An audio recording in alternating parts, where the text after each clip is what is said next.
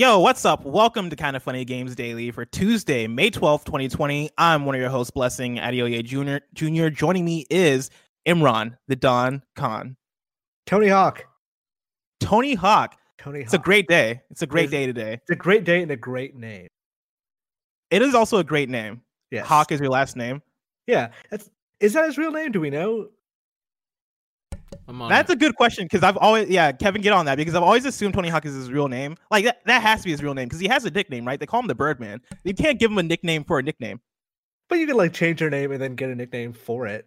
I guess I'm going with Tony Hawk is his real name. Anthony Hawk. Actually, now that I think about it, I'm pretty sure I've actually looked into this already. I'm pretty sure his actual name is Anthony Hawk. Anthony Frank Hawk is there his you birth go. name, according to Wikipedia. That's really pigeonholing a kid into like, oh yeah, you could be a skater.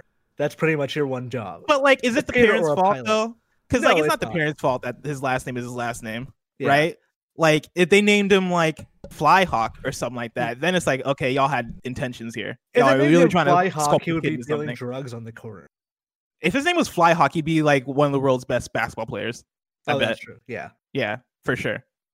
Enough about Tony Hawk, Imran. Today's stories include Yeah. PS5's launch window possibly leaking, PlayStation's new look for first party, and the return of Anthony Fly Hawk, because this is Kind of Funny Games Daily each and every weekday at 10 a.m. live right here on twitch.tv/kindoffunnygames. We run you through the nerdy news you need to know about. If you're watching live, you can correct us when we get stuff wrong by going to kindoffunny.com/you're wrong. If you don't want to watch live, you can watch later on youtube.com/kindoffunnygames or listen later on podcast services around the globe by searching for Kinda Funny Games Daily. To be a part of the show, head to patreon.com/kindoffunnygames, where bronze members or above get to write in, and silver members or above get the show ad-free with the exclusive daily post show. Housekeeping, thank you to our Patreon producers, Mom and Muhammad, Blackjack, and Al Tribesman. Today, we're brought to you by Hims, but I'll tell you about that later. For now, let's begin with what is and forever will be the Roper Report. It's time for some news.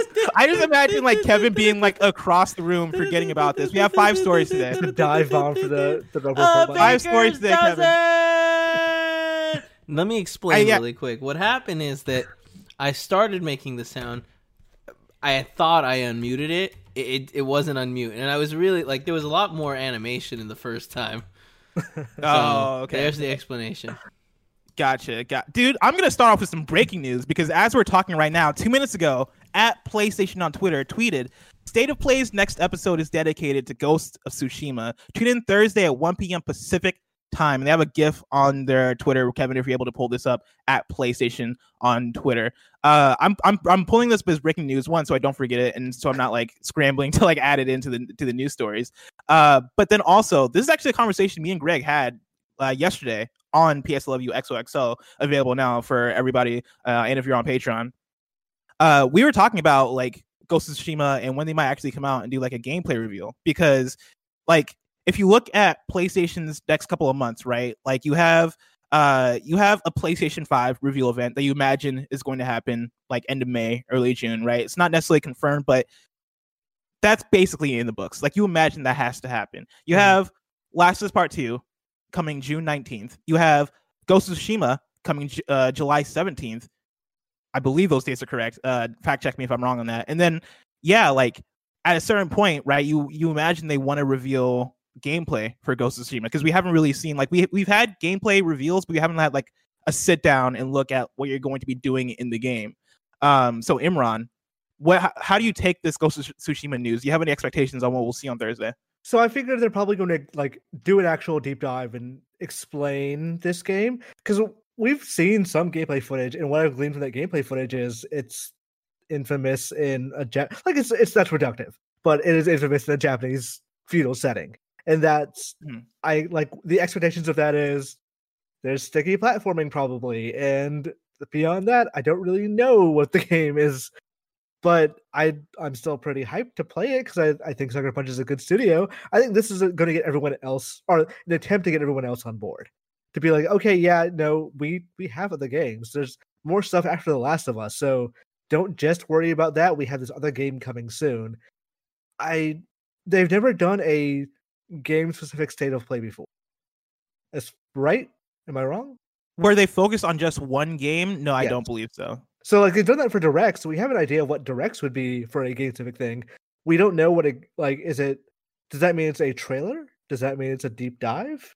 Like, is it going to be a narrator explain? Is it going to be like somebody from Sucker Punch walking you through certain things, or like one of those E3 demos where they're actually playing the game like live for you and narrating stuff for you?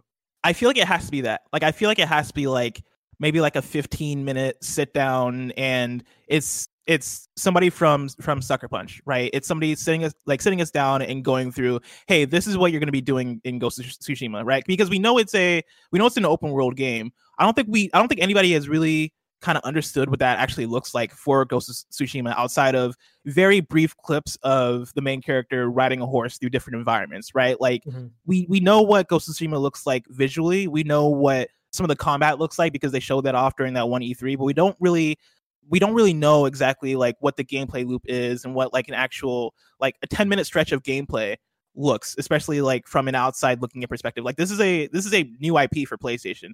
And so, Last of Us Part 2, I feel like can get away with us seeing glimpses of gameplay and kind of getting what that is. Whereas Ghost of Tsushima, I feel like you have to have more explanation behind it. And so, yeah, I would predict 15 to 20 minutes of somebody from the studio sitting us down, narrating over gameplay, talking about what you're doing, going through, I guess, probably doing some open world stuff, right? Doing the activities that are outside just the main story and kind of talking us through like what's going on. That's kind of what I predict. Yeah, I can definitely see that because, like, again, we don't know what a state of play for a game specific thing would look like, but I bet it's what you're saying of they have somebody playing like through a single mission. Like, I think the gameplay reveal last time was like sneaking through a fort or something. Like, just do that whole mission now, or show it like from 3 different builds. Because I don't know why I get this impression, but like you can be like a ninja or you can be like a samurai or anything like that. Like you can mix the two, or like you can play it stealth or like head on or something like that. Mm-hmm. I may be completely making that up, but if that is the case, then I would love to see like what is different between the two. Like how does that work? Sell me on this game because I'm already pretty sold. But let's say I weren't, hypothetically. Like, do a good job of showing what's unique about this game, and it's not just, I don't know, it's another open world game, but also this one's in Japan.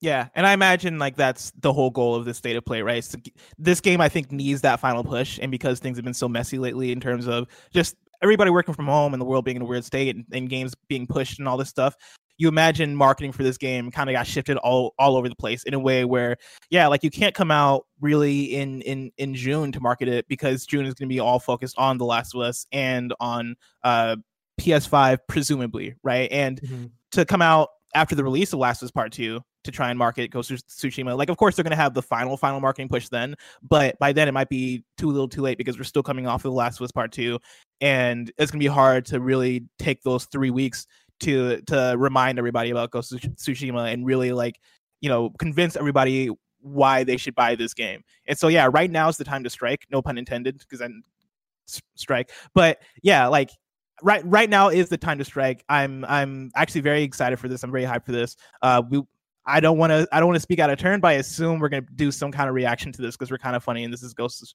of Tsushima. And so look forward to that. I'm sure we'll have more info on that by tomorrow's Games Daily. Yeah, I figured this is probably not COVID adjusted plan. This would be right around the time they begin the final trailer for The Last of Us 2 by its May release date. So this would be the time that like, okay, we got to focus on what's coming out after Last of Us 2. So I would guess this state of play was probably in the cards for a number of months already. Fair point.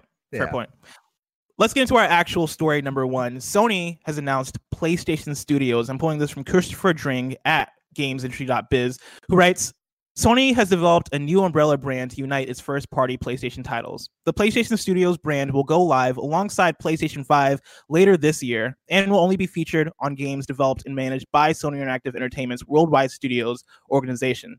Alongside the logo, PlayStation has created a new opening video that will appear at the start of its games. The video features characters from Uncharted, Little Big Planet, God of War, Ratchet & Clank, Horizon Zero Dawn, and The Last of Us. Quote, We are really excited about this, says Eric Lempel, Senior Vice President and Head of Global Marketing at Sony Interactive Entertainment. Quote, over the last few years, and even the last decade, the strength of the titles coming out from our studios has been stronger than ever. We have been thinking about how we unite all these games, all of these great games under one brand, and really the purpose of that is to make the consumer understand that when they see this brand, they're getting ready for a robust, innovative, deep experience that they've come to expect from the games coming from PlayStation. So we came up with PlayStation Studios. You've seen the animated asset that will exist primarily due to the beginning of our title, that will exist primarily during the beginning of our titles, but the brand will exist in a lot of different places. There are different shorter animations that will exist in trailers. It'll exist in advertising. It will be in any other creative assets such as the game packaging and the game discs themselves. We think this is a good way to let consumers know that if they see it, then the quality games the quality games they've come to expect from us are here. And this brand will exist for well-known existing franchises as well as brand new franchises that we have yet to explore. End quote. Sony's PS4 games will also carry the PlayStation Studios branding, but it won't be ready in time for the launch of The Last of Us Part 2 or Ghost of Tsushima, which are both due to arrive this summer. It'll also miss the launch of Horizon Zero Dawn on PC, although Lempel says that any future games it releases on other platforms will also carry the branding. Kevin, I've added the PlayStation Studios opening animation to the doc because I want to give that a look. But Imran, what is your immediate response to the PlayStation opening animation? I'm sure have you already seen it? I've seen it. It's the Marvel animation, but shorter. Yeah, that's, like it seems very not pointed, but like very similar in a way that they haven't noticed.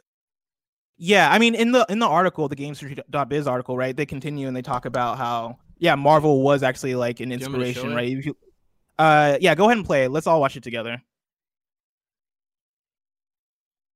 So yeah, we have it here. And yeah, it looks like very similar to the Marvel opening, right? And there's also like the Xbox Game Studios opening that people have pointed to also, and that had like a similar vibe to it. And they both really rebranded as Xbox Game Studios. It used to be Microsoft Game Studios. Yeah, and like both take inspiration from the Marvel opening, right? Like, and also I know there's there was PlayStation Originals, which is like their TV brand that has like that. This animation seems very much like a combination between, hey, let's take our PlayStation Originals brand animation and then combine that with the Marvel Studios animation to make our own thing. I honestly think it's a great idea. Do you think that means they're killing the PlayStation Originals like studio brand, the TV and movie thing? Oh yeah, like PlayStation Originals. That was more so. I think that was like before the whole because we have the Last of Us show that is coming through HBO, right? Like, right. That's not PlayStation Originals, is it? It's in conjunction with them. Okay, as far as I remember. I imagine they're killing that branding. Like, yes. Well, at least like using this opening for that, right? Like, I imagine that it's in some cases that's still going to be called like PlayStation Studios or PlayStation Originals, but like, I feel like in terms of what that's kind of evolving into, like, that started off with Sean Layden kind of leading that, and I think now that Sean's gone, and now that you kind of see them going in the direction of more partnering with bigger brands in order to produce their shows and stuff, like I think that direction, I think that that initiative is moving in a direction to where now like you can take that animation, put it with this and make it work. Yeah, I think people like catchy, recognizable things, and this is smarter than to put in front of their games. Because then, like, when you see that in front of a game, like, okay, this is a thing I associate with a thing I like with a prestige title or a certain level of quality. It's like how Nintendo did at one point use this seal of quality on the NES era to mean that we've made sure this is a good game. That didn't always mean it was true, but that's kind of how they used it. I think it's funny they can't they can't get there in time for The Last of Us and Ghost of Tsushima and Horizon Zero Dawn. Like, what is... I don't know enough about game development. Like, can you not just put, like, insert blank.mpeg here or whatever? Mm-hmm. I feel like this is more of a, hey, let's shift all gears toward PlayStation 5. Like, I imagine it's not a thing of, like, they can't do it. I think it's more so of a thing where they want everything to kind of work together and this to kind of build the hype for like whatever big first party games are there at the PlayStation 5 launch, to really like give this brand and give the launch its own boost in terms of branding. Like that, I imagine that's what that is. I think this is cool, right? Like, you know, whether or not like Xbox already has their animation, like whether or not this looks like the Marvel animation, I still think it's a cool idea.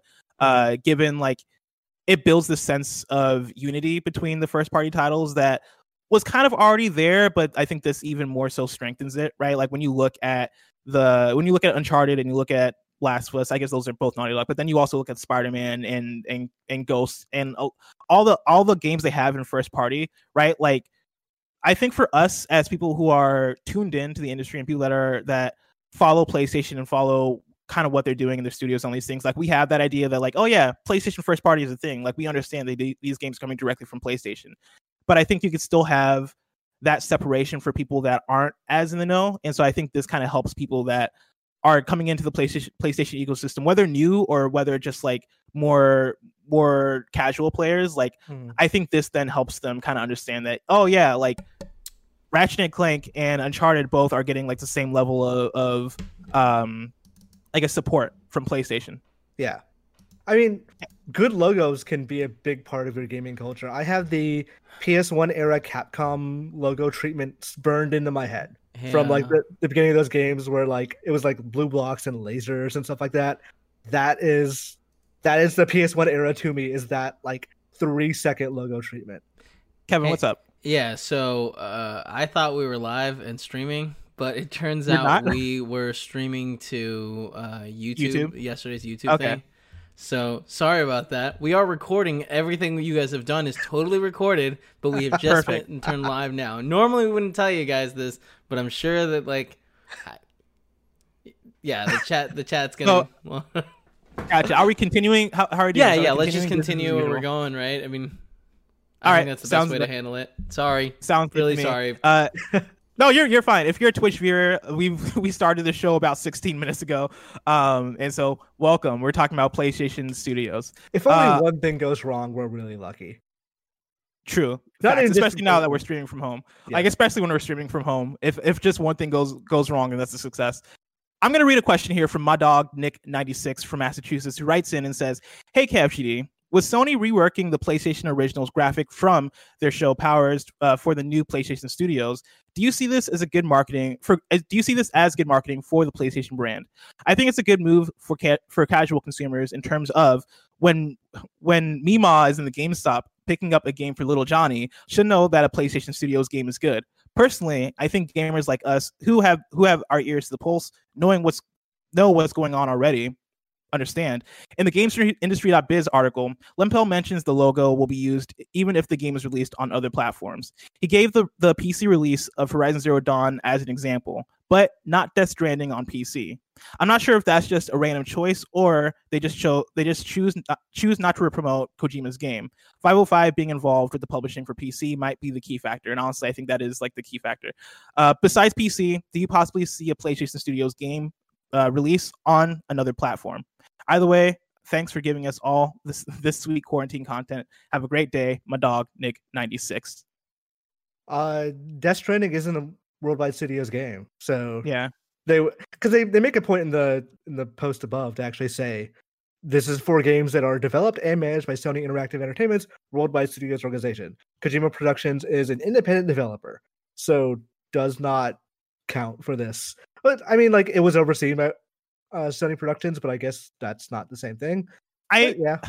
So, and I can't remember if this is part of what I read or not, but in the GamesIndustry.biz article, they talk about like games that are being published first party games on PlayStation will also get this treatment. And so when I read that, like my immediate thought went to Spider-Man PS4. You know, when it was being developed by Insomniac before Insomniac got bought by PlayStation. You imagine that that would have received the same treatment. Death Stranding I see as a PlayStation first party game, but I think the fact that it's being published on PC by 505 kind of takes them out of it. I think that then means that this brand is going to be associated with that for however weird businessy way that works. Mm-hmm. And it's the PC release of Death Stranding doesn't strike me as a Sony related thing. So I could see why they would not do it there. In the future, like whatever Kojima does next, like let's say those Silent Hill rumors are true, and again, I think those are decently credible.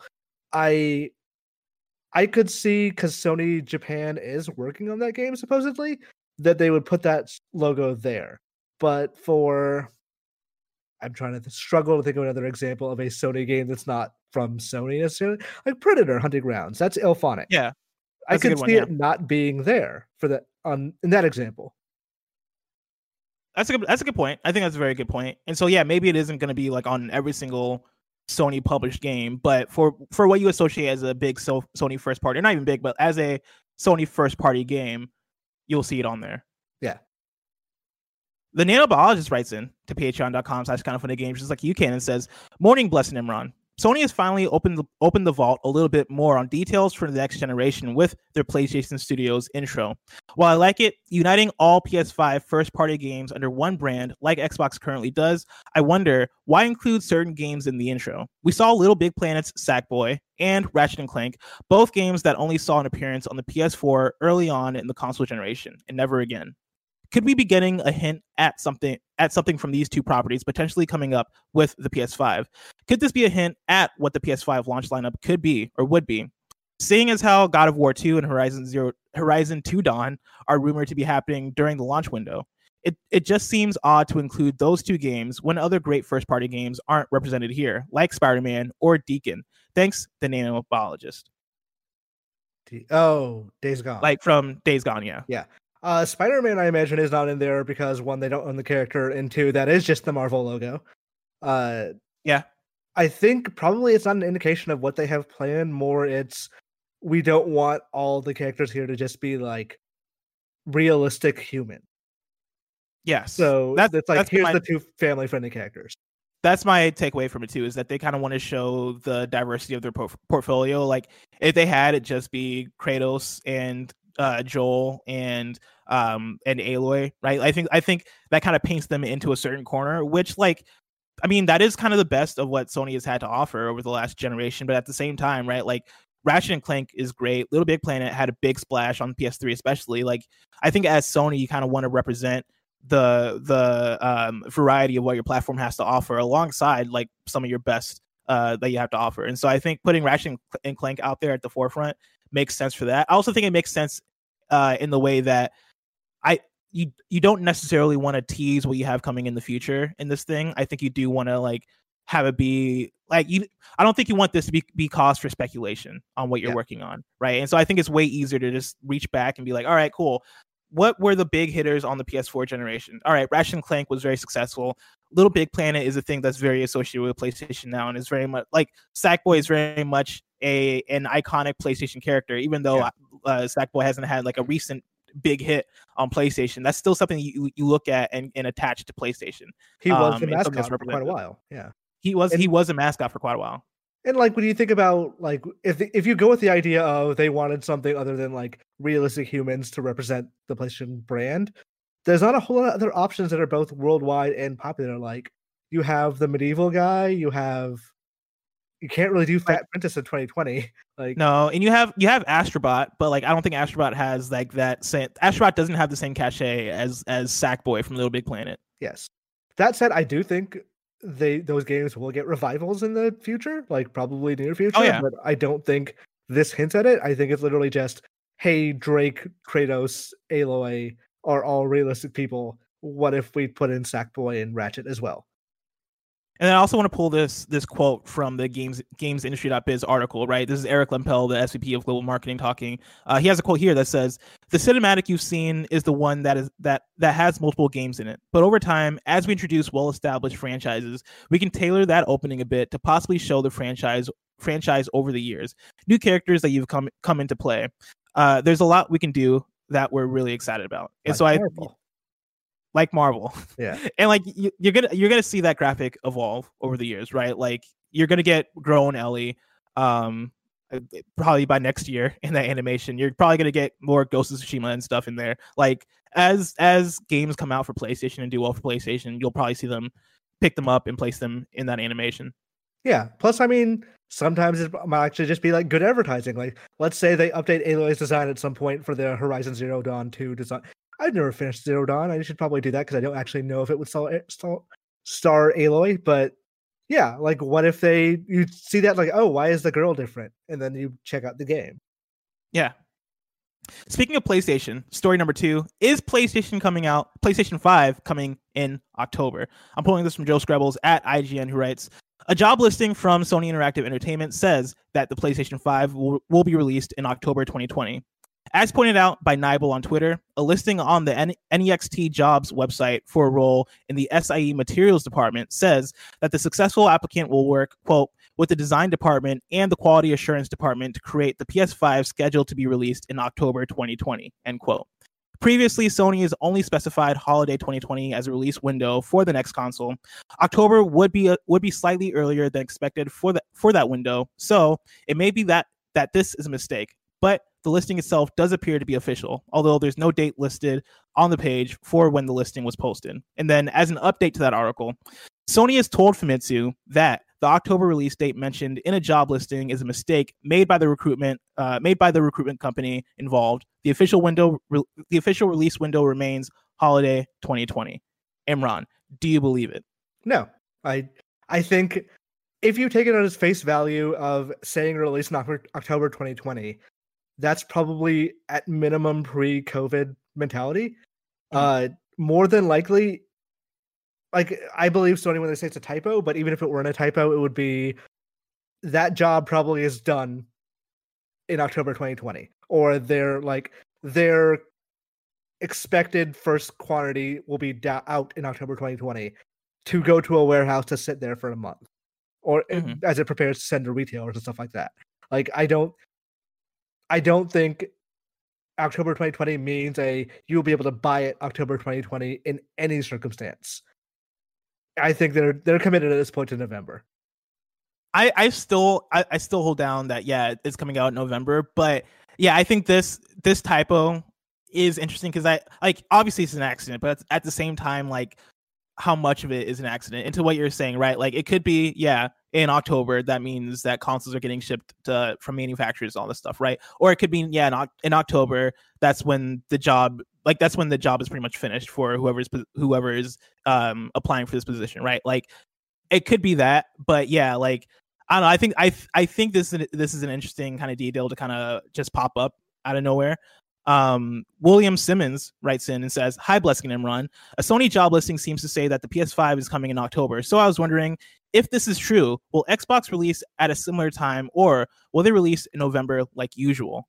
And I know, like, I want to bring in a prediction you made forever ago on Gamescast, saying that you can see Xbox coming out like in September, October-ish. Mm-hmm. Where given all the details we've seen, bringing in all the leaks, right? Because we have this, but then also a few months ago we had like that Xbox leak, quote unquote leak, of their website updating and saying saying Thanksgiving 2020. Right. Where do you stand now as far as like where you believe that consoles are going to be released? Again, this is in a pre-COVID world. A September release would be very ballsy, and it would like position you as like the main console for like Cyberpunk. But I don't think that's true anymore. I think now we're probably going to see both at the middle end of November, maybe earlier on, but I doubt it now. I would say middle end, maybe a week apart. Yeah, and that would put it in line with the previous consoles, right? PS4 and Xbox One both came out in November. Yeah, and I mean, definitely with COVID being a factor now, I could definitely see that repeating, right? And even in like the limited quantities that we expect them to come out with. Interesting. Yeah, I can see it. Yeah, that makes sense. And especially because like I don't think people are going to be able to buy two consoles this winter. Like some people will, but most won't. So they're probably just going to put them both out there and say like, okay, this is the quantity we have. Go for it, and we'll reconvene next year and see what happens. What do you think the console releases are going to look like in terms of games? Because this is a conversation we've been having a lot, right? Like Halo Infinite is planned for the Xbox launch. I think I've been getting a lot more confidence from Microsoft as far as like Halo Infinite hitting that launch date, right? It seems like they're very much confident that's going to happen. On the PlayStation side, though, like we don't really know what's going on yet. Like their predictions, especially from us, about like, all right, Horizon Zero Dawn 2 could be a launch game. What other launch games could there be? There's Godfall, right? Like, do you think those launch windows, as far as game releases, look drastically different now than they did, let's say, a couple months ago? It's going to be interesting this time because like we're in a generational transition that very much does not want to let go of the previous generation. This has been the time of the year where we usually get financial disclosures and financial statements from various third parties. All of them have mentioned like some big things happening this year, but none of them have indicated that it's in any way related to next gen.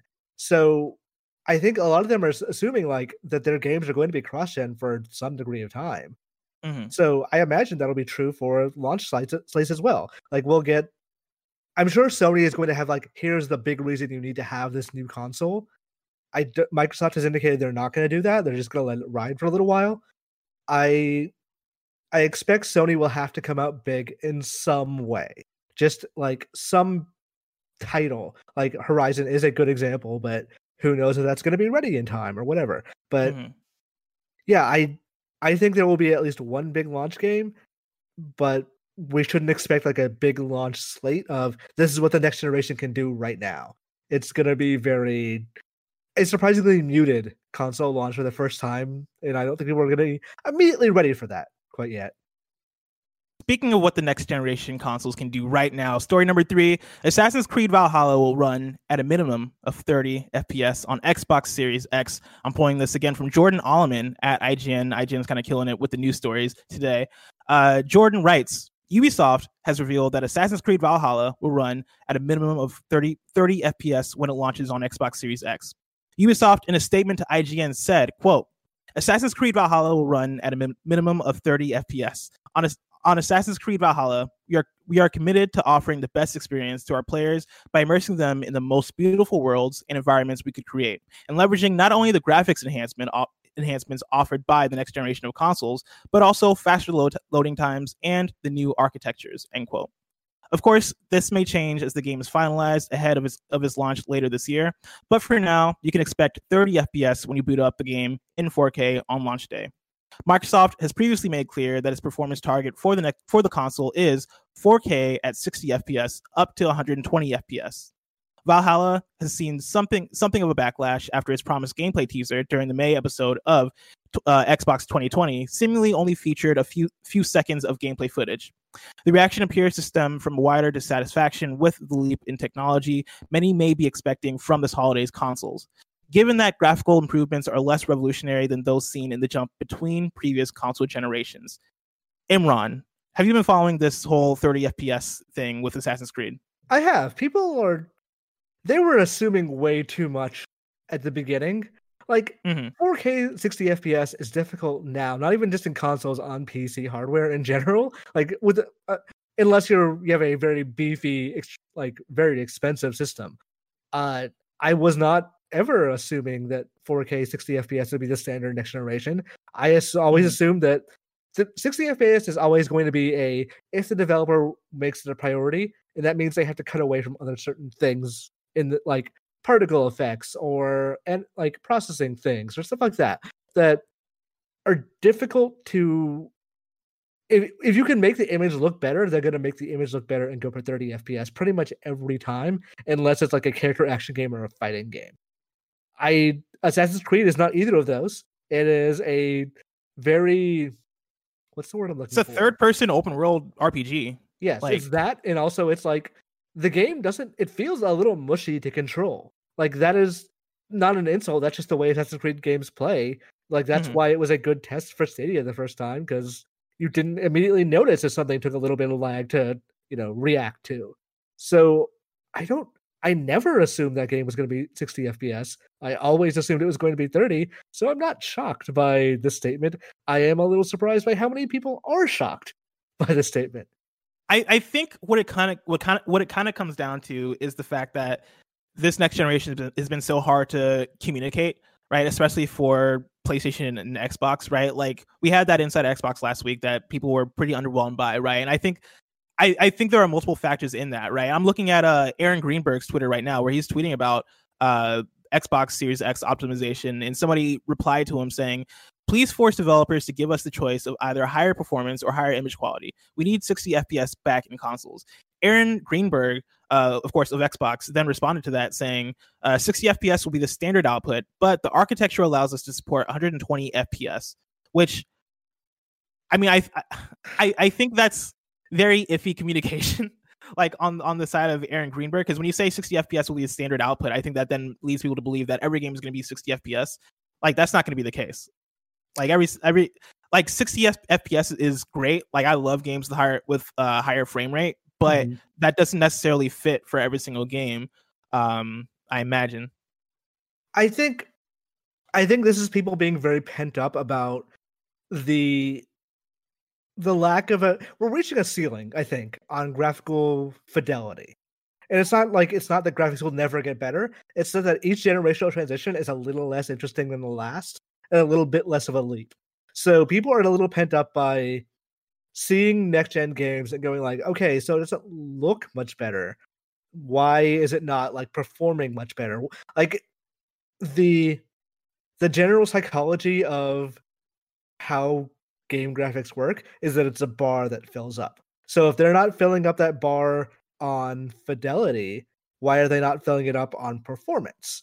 And that's not really the way it works. And sometimes just technology it's not a linear thing that improves the way we expect it will. Next generation is the big thing is going to be services online. What's that? The SSD.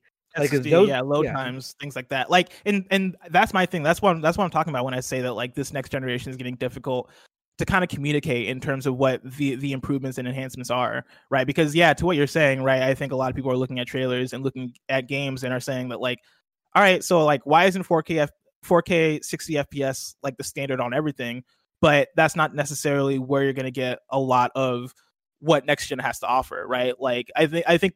This has been like my biggest takeaway from Mark Cerny's talk that he did, his like boring GDC talk he did months ago, right? Was like my biggest takeaway from that was that like, oh snap, the way that games can be designed is going to be different due to next gen, right? Especially having SSD, being able to eliminate things like the crevices you have to crawl through in Star Wars Jedi Fallen Order, or like Joel lifting Ellie to like reach a certain ledge, things like that, or all of the loading elevators, all of Final Fantasy VII, right? Like a lot of those ways in which you mask loading are going to be eliminated, and that's going to add so many benefits to the ways in which you can design worlds, right? Like the openness of certain worlds, right? Like we've come to love games like God of War or Tomb Raider, or games that like aren't necessarily even open worlds, but games with open spaces to explore, right? Like the ways in which developers are going to be able to approach and kind of have their own freedom with how they create game worlds, I think is going to be a big thing that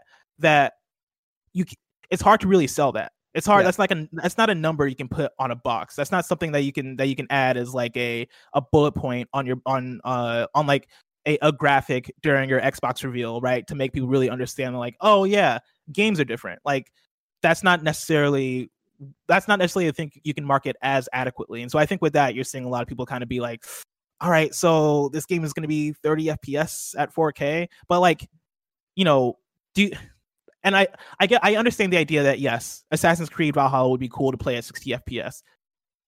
Do you really need this game? Is that really going to be like the thing that makes or breaks this game for you? Right? Is that a thing we need from Assassin's Creed right now, given like the scope of what Assassin's Creed games have been, especially like within the last few entries? Here's the thing: if that is so important to you that like it makes or breaks the game, you should buy a PC. Like, this is not even being like condescending. Consoles have always kind of been like, yeah, these are the easier way to play games. These are where you get certain exclusives from first parties. But if you want to just unlock everything, like unlock resolution, unlock FPS, you play it on PC. And I understand why people are like queasy about that notion sometimes, but the idea of a 60 FPS mandate is so insane. How would you even enforce that? I don't think that's the thing you can mandate, and that's kind of where I understand some of the frustration in terms of Aaron Greenberg's tweet, right? Because I'm looking now, right, where I'm on Twitter, right? And Aaron Greenberg had that tweet that I read earlier, right? 60 FPS will be the standard output, but the architecture allows us to support up to 125 or 120 frames per second. Tom Warren of The Verge then quote tweeted that and said, Xbox Series X games won't run at 60 FPS standard output. Microsoft tells me ultimately, and this is a quote, ultimately it is up to individual developers to determine how they leverage the power and speed of Xbox Series X. Aaron Greenberg then replies to that saying, developers always have flexibility in how they use the power. So a standard or common 60 FPS is not a mandate, right? And I think what that just comes down to is that's mixed messaging, because like you start off saying 60 FPS is the standard output. And I think that makes sense to people who like, I think that makes sense to Aaron Greenberg, but doesn't necessarily communicate that like, no, not every game is going to be 60 FPS, right? Like you're going to have 30 FPS games on Xbox Series X. Like that's not something you can mandate. I think that's just something that they kind of had to make a bit clearer. They should not be wading into this on Twitter. Like absolutely not. That's a terrible idea. Remember last generation before the Xbox One came out, people were like annoyed that games weren't all 1080p. And who was it, Greenberg? Somebody from Microsoft replied with, your TV will still display a 720p input as 1080p, right? And it's like, no, that's a terrible, like Twitter lacks nuance. You shouldn't be answering these questions on there. You should be just like, don't wade into technical discourse that people can use out of context on a format with 100, or was it 245 or whatever characters now. Mm-hmm. Yeah, I mean, it's definitely like, For communication like this, I definitely think that the better route would have been to like, hey, let's gather all the confusions that people are having, and then post a blog next week that clears all those things up. Because like the real time communication we're getting on it is not the best. Like it's somewhat confusing, and then also like it's not clear communication in terms of where your stance is as Xbox as a brand, and so like once again, like I think 30 FPS is fine.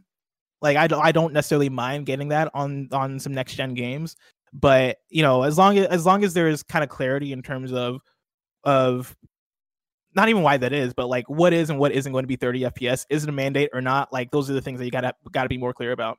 Yeah, I mean, I think higher FPS is always better, bar none.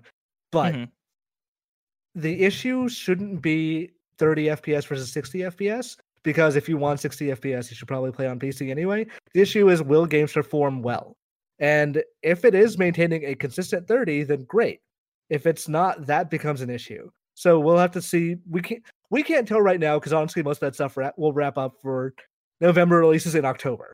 So we won't know until then. But this is one of those conversations that it could all be solved if you learned how, like, bought a graphics card and made a beefy PC, but that's not what anyone really wants to do right now. Story number 4, Tony Hawk's Pro Skater is back. I'm pulling this from Jonathan Dornbush at IGN, who writes, Tony Hawk's Pro Skater is back, as Activision has announced Tony Hawk's Pro Skater 1 and 2, a compilation remake of the first 2 THPS games developed by Crash Bandicoot Insane Trilogy Studios' Vicarious Visions, which has a long history with this series. Before I even continue reading, we have a reaction up on youtube.com/kindoffunnygames. It's me, Tim, and Barrett, and we react to the Tony Hawk Pro Skater 1 and 2 remake trailer. And so check that out there if you want our extended full impressions. But to continue, it was a 20-minute video for a 2-minute trailer. Yeah, no, we had a lot to talk about and a lot to kind of unpack there. It was a really good video. I highly recommend people check it out. To continue the article, though, Tony Hawk Pro Skater 1 and 2 will be released for PS4, Xbox One, and PC via the Epic Games Store on September 4th, 2020, with pre-orders offering fans early access to a demo of the iconic warehouse level. The game is a remake compiling the first 2 games in the beloved Tony Hawk Pro Skater franchise, including all the levels, even the secret ones. Tony Hawk Pro Skater will support competitive online play, but the remake will also feature split-screen multiplayer for those who want to play with friends locally. And Tony Hawk Pro Skater 1 and 2's online functionality will also extend to the return of the Create Park and Create Skater modes. Players will be able to share their creations online, and Vicarious Visions is hoping to give players a wide array of options to build their dream skate parks. Vicarious Visions, which was largely responsible for the impressive Tony Hawk Pro Skater handheld games, has done a lot of ground up work into the look of the games, as evidenced by the impressive first screenshots and gameplay. Quote, we wanted to match inch by inch the geometry of the levels so that those lines feel exactly the same as they were before. So that was our starting point. But all the assets, everything on top of Neversoft's handling code is all original stuff, end quote. And again, Imran, we did a reaction, me, Tim, Barrett, on youtube.com/kindoffunnygames. For you, what's your initial reaction to this? So I had heard about this game 6 months ago, before January, and the thing people told me then was they know the last remaster was bad. People did not like it because it just didn't feel right. So the entire point behind this one was to get the feel of Tony Hawk Pro Skater 1 and 2 right. So I don't know if they've done that. I've never gotten hands-on in this game. But if they have done that, then great. This is exactly what I want from a new Tony Hawk game, an old Tony Hawk game. That said, very confused by the lack of a Switch version. Good point. And I wonder if that's just the thing where they didn't want to put in the extra work to maybe scale it back. Because, like, for me, like, the thing that actually surprised me was, this isn't coming to Xbox Series X and PS5 off the bat, right? Obviously, like, backwards compatible, all that stuff. But I was surprised not to see those logos in the trailer. And I imagine the Switch thing is like, hey, these are optimized for PS4 and Xbox One, and it would take some work for us to kind of scale it down to Switch. Either way, though, I'm with you that it is surprising not to see it on that platform also. I like Spyro and Crash both sold very well on Switch. They never ported Modern Warfare or any of those like remasters to Switch. So I wonder if it's a thing at Activision where they're going, cartoon characters will sell well on the Nintendo systems, but realistic characters won't. Because like this is Vicarious Visions, and they even reference the fact that they made the old Tony Hawk handheld games, which were on old Nintendo handhelds. So I don't know. It does feel like an executive decision. Maybe it'll come down the line, but that's the initial thing that struck me is like, okay, I could see this running on a Switch fairly well. Like you'd have to turn down certain effects or even get rid of certain shaders, but I could see like I would have fun playing this game on a Switch. I am surprised that they did not go ahead and do that. I wonder if it's a thing of their kind of different direction in terms of Crash Bandicoot being more of a cartoony looking game for Insane Trilogy, right? Like they very much go for like an animated presentation for that, as opposed to Tony Hawk Pro Skater 1 and 2 looks very realistic. And it's like in its direction, right? Like I think they went for more of like, hey, let's make this game look good. Like let's go for graphics as opposed to just like art style here. I wonder if that has anything to do with it also. But also like at the same time, I kind of expected to come to Switch. I assume it's just like a later on thing. Like maybe it's a 2021 thing that this game comes to Switch. Like that's kind of what my prediction is for it. I wonder if there's a technical reason for that, or if it's because like they assume people will buy it on home consoles, and then there's like, oh well, I'd like it portably too, and then also buy a Switch version later. I mean that would also be a smart move, right? Make people double dip. Yeah. But Frankfurter writes in to patreon.com/kindoffunnygames and says, good morning, Blessing Imran. THPS 1 and 2 Remastered was just announced via Jeff Keighley and his glorified Google Calendar conglomerate Summer Games Fest. Tomorrow, Summer Games Fest is doing a special showcase, and depending on how you reacted to today's news, tomorrow could be absolutely huge. I'm really trying to tame my hype for it, because if this is underwhelming, like the gameplay we got from Xbox, then it might blow up in Jeff's face. With Jeff saying that tomorrow will be one of the most important events for Summer Games Fest, what do you expect to see there? What announcement would make the event a success for as much hype as it's getting now? Thanks for all you do, Frank Furter.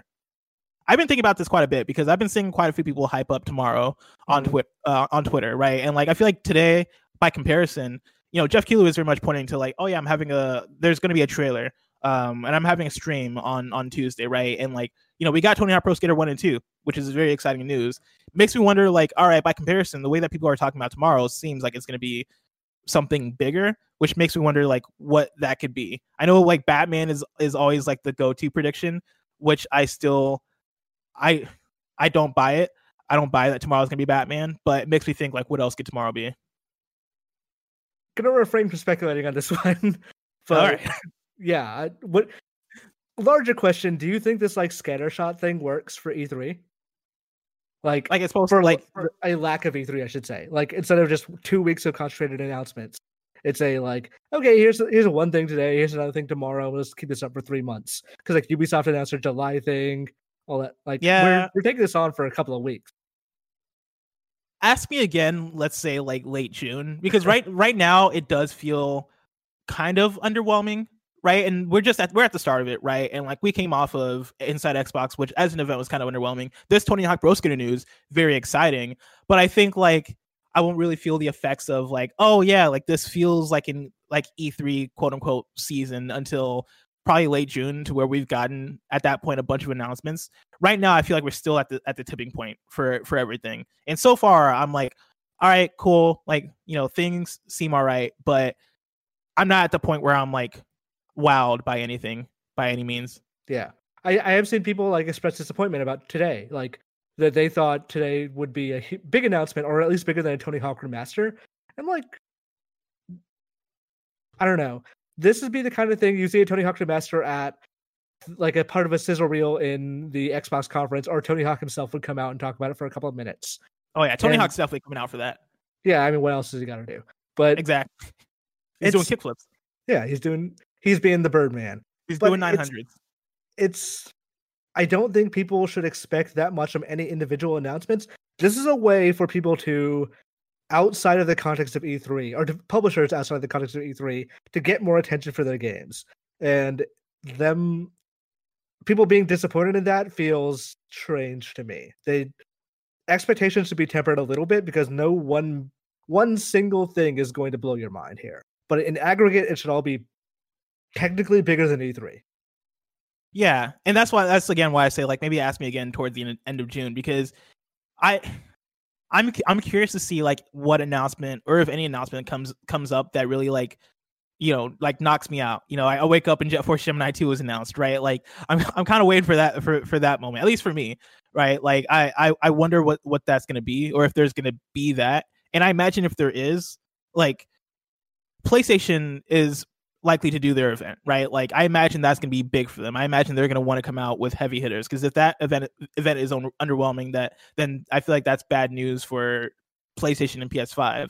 And so I look forward to that as an event. I look forward to what Xbox has going on in June specifically as a big event, and like Xbox first party stuff going on in July. Like those are really like the things that I have all eyes on. But I'm at the same time, like I'm excited for the drip feed of daily or weekly announcements, however they may come. I just want good video game news again. It's been so long. Speaking of good video game news, story number 5, Arnold Schwarzenegger is coming to Predator Hunting Grounds. I'm pulling this from Jared Garrison, the chief creative officer of IllFonic, who writes on the PlayStation blog. They put out a whole big blog post here that says, today is probably one of the most exciting days for me personally. Again, this is Jared talking. It is my birthday, for one. Happy birthday, Jared. And secondly, I get to talk about one of the biggest career highs of my life right here on this blog.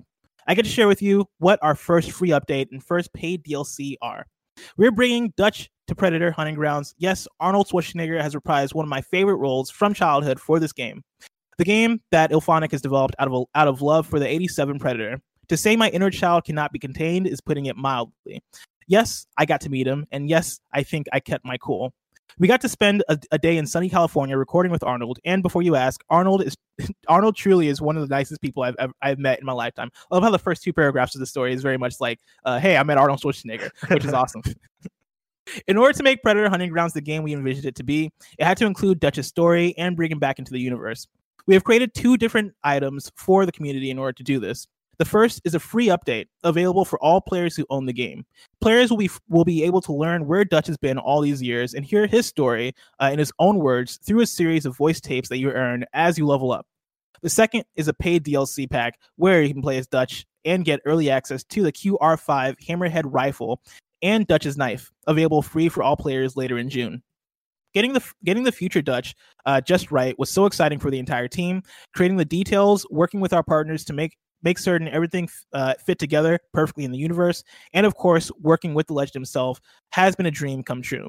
We cannot wait until you get access to both the free update and paid DLC on May 26th. Rest assured, the content doesn't stop with Dutch. We have some really, really fun stuff in store for the community. We have both free updates and paid DLC coming in months ahead that will keep you on your toes in the hunt and continue to make the game exciting for everyone.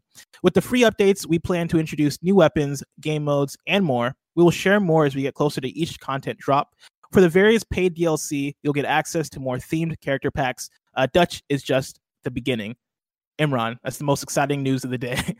More Predator Hunting Grounds content. I've been playing quite a bit of Predator Hunting Grounds because Kind of Funny as a company has been playing a lot of Predator Hunting Grounds. And honestly, like my big thing for the game, especially like before this news, was that like, you know, I've been enjoying playing it a lot with friends, but I've not necessarily felt compelled to kind of come back to it for content by any means, or like to level up online with randoms or anything like that. This is actually this content drop is actually kind of giving me hope in terms of wanting to play it on my own and kind of come back to it and seeing what the story stuff is about. I think that all sounds cool to me. Did you ever jump into Predator Hunting Grounds, Imran? I haven't booted it up yet. No. That's what I was kind of confused by. Like my understanding of the game is it was like a multiplayer, just a multiplayer thing. What do they mean by like introducing Dutch's story? Like, is there actual story content to the game? No, it very much is like just 4v1 multiplayer rounds. The introducing Dutch's story is very much like they mentioned here, right? Talking about as you level up, you're going to earn tapes. I imagine that the way you level up is basically Call of Duty, right? Where you play matches and your meter fills and you like level up and you then unlock new items that way and you unlock loot boxes, right? So it's like a competitive competitive first person shooter, right? You level up that way. I imagine either in some of those loot boxes or just gradually, like maybe it's like one each level, you're just going to get like a voice memo or a voice tape that you can play that gives you Dutch's story. Like very much like a kind of a gimmicky thing, but at the same time, I'm not opposed to it. Like, it seems kind of cool that they're able to get like original, I guess, Predator story for this game. That seems to be like a huge get for them on that side. Yeah. What kind of DLC would you want for this? Like, eventually they're gonna run out of like Predator characters. Like, would you want like a crossover DLC of somebody? Would you like want Ripley in there? As somebody who isn't like, I'm not like a Predator or like an Alien person, like that's not necessarily my jam.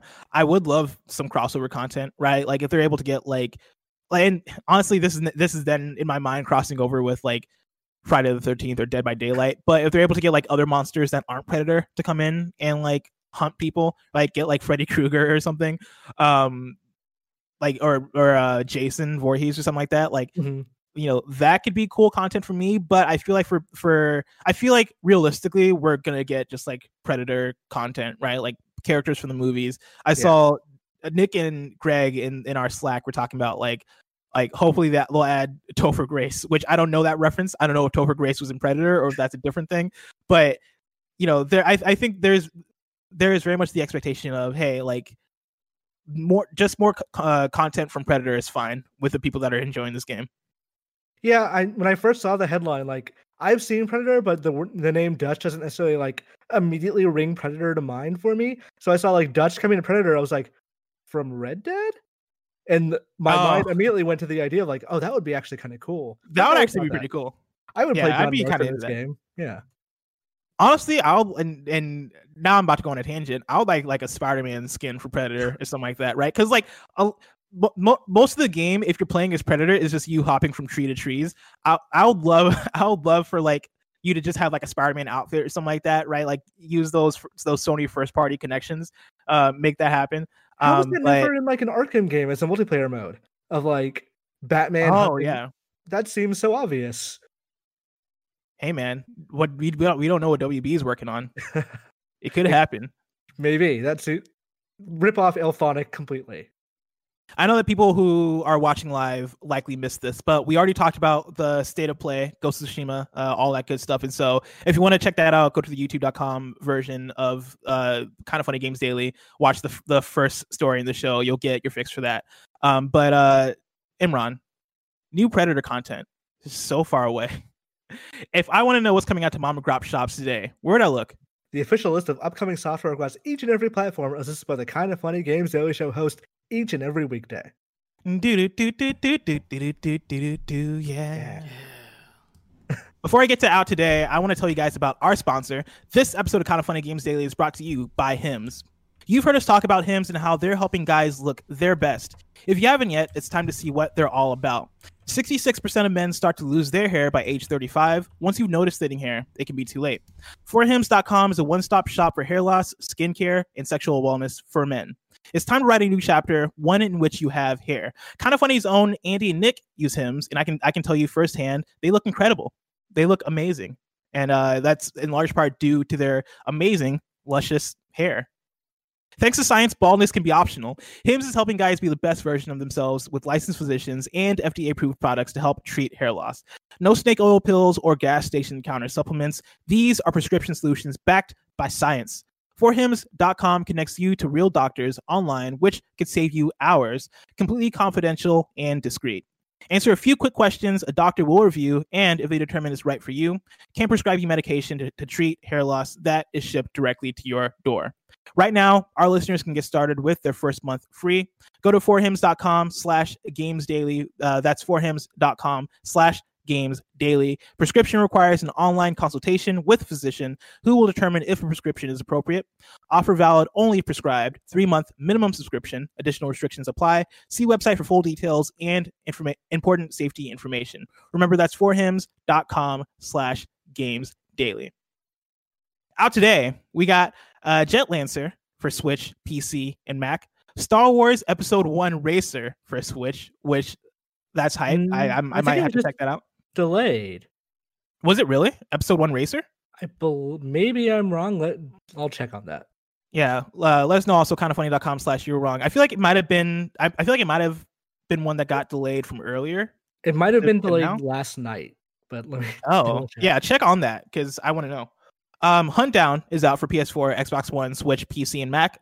Thy Sword is out for PS4 and Vita, World Championship Boxing Manager is out for PC. Murders in Space is out for PC. Racing Juke is out for PC.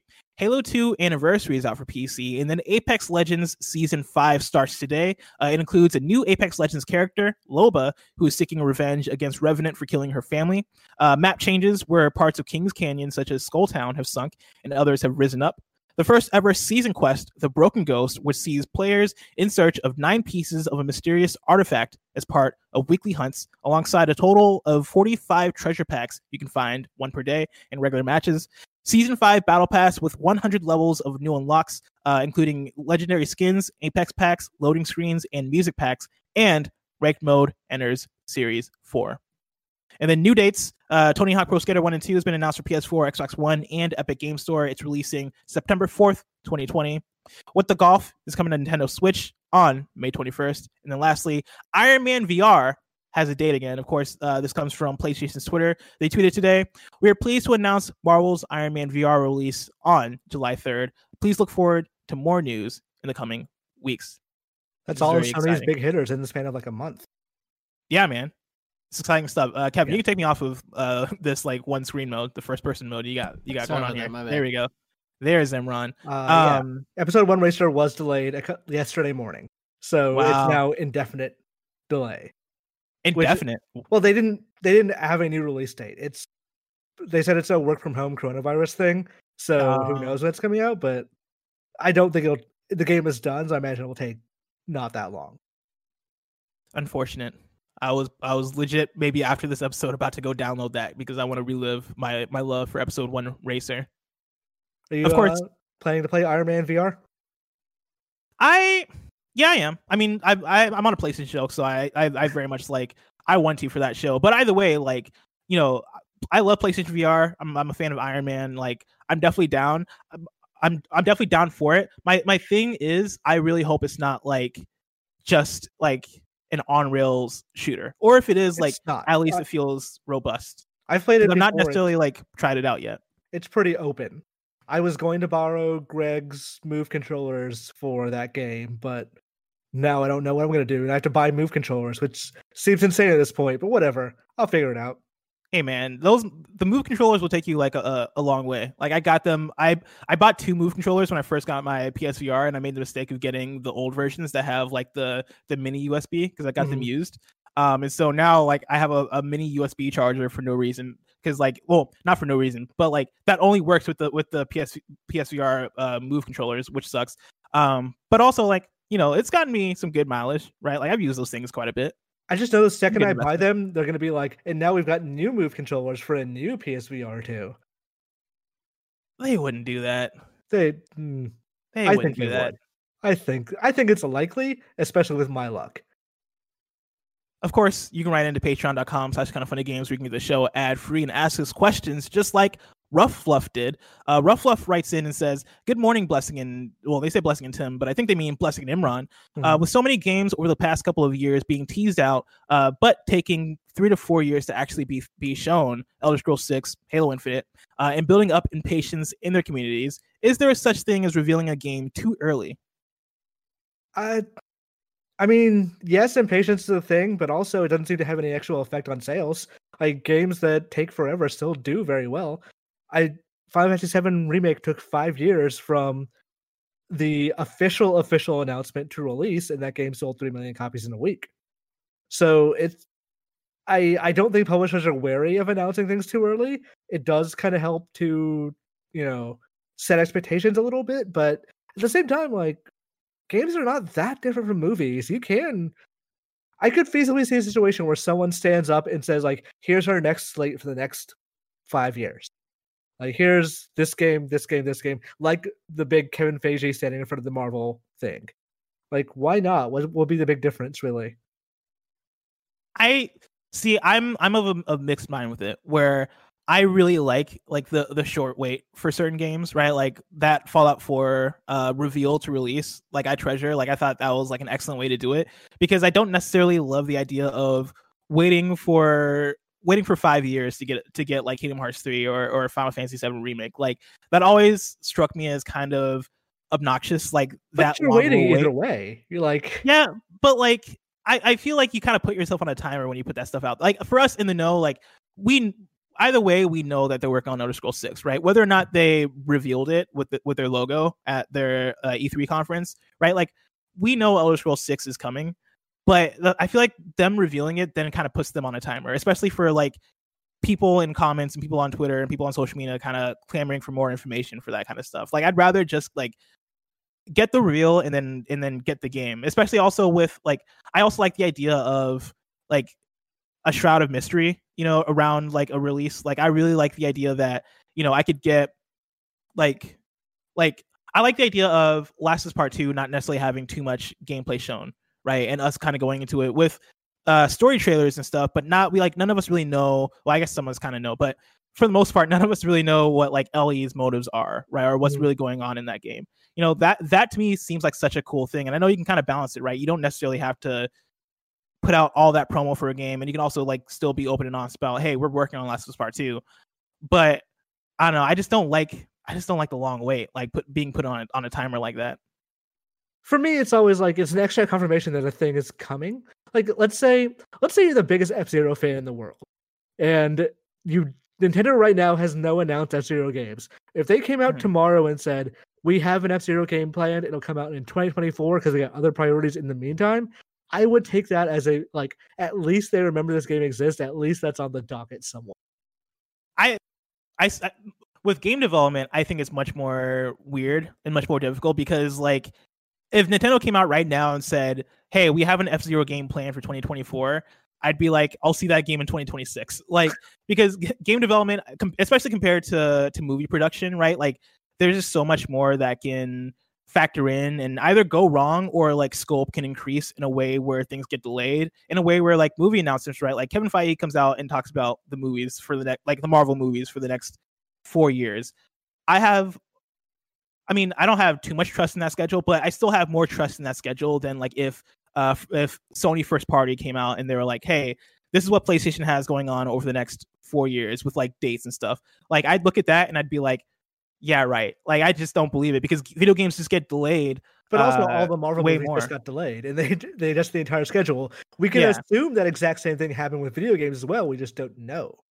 Which I prefer. Like I feel like you save yourself from heartbreak and from people complaining and from like, like everything that comes with, oh hey, like I mean, the Marvel thing happened because of COVID, right? Like Last of Us Part 2 got delayed from February to May back last fall, the week after they announced the date, right? Mm-hmm. Like I feel like with video games, there's just so much that can go wrong. There's so many moving parts to where if you tell me a date like 4 years prior, I'm not inclined to believe it. Even like no matter who tells me that, like no matter who the publisher is, no matter who the developer is, like if you tell me a date 4 years beforehand, I'm gonna be like, all right, we'll see. Like we'll see how that comes along.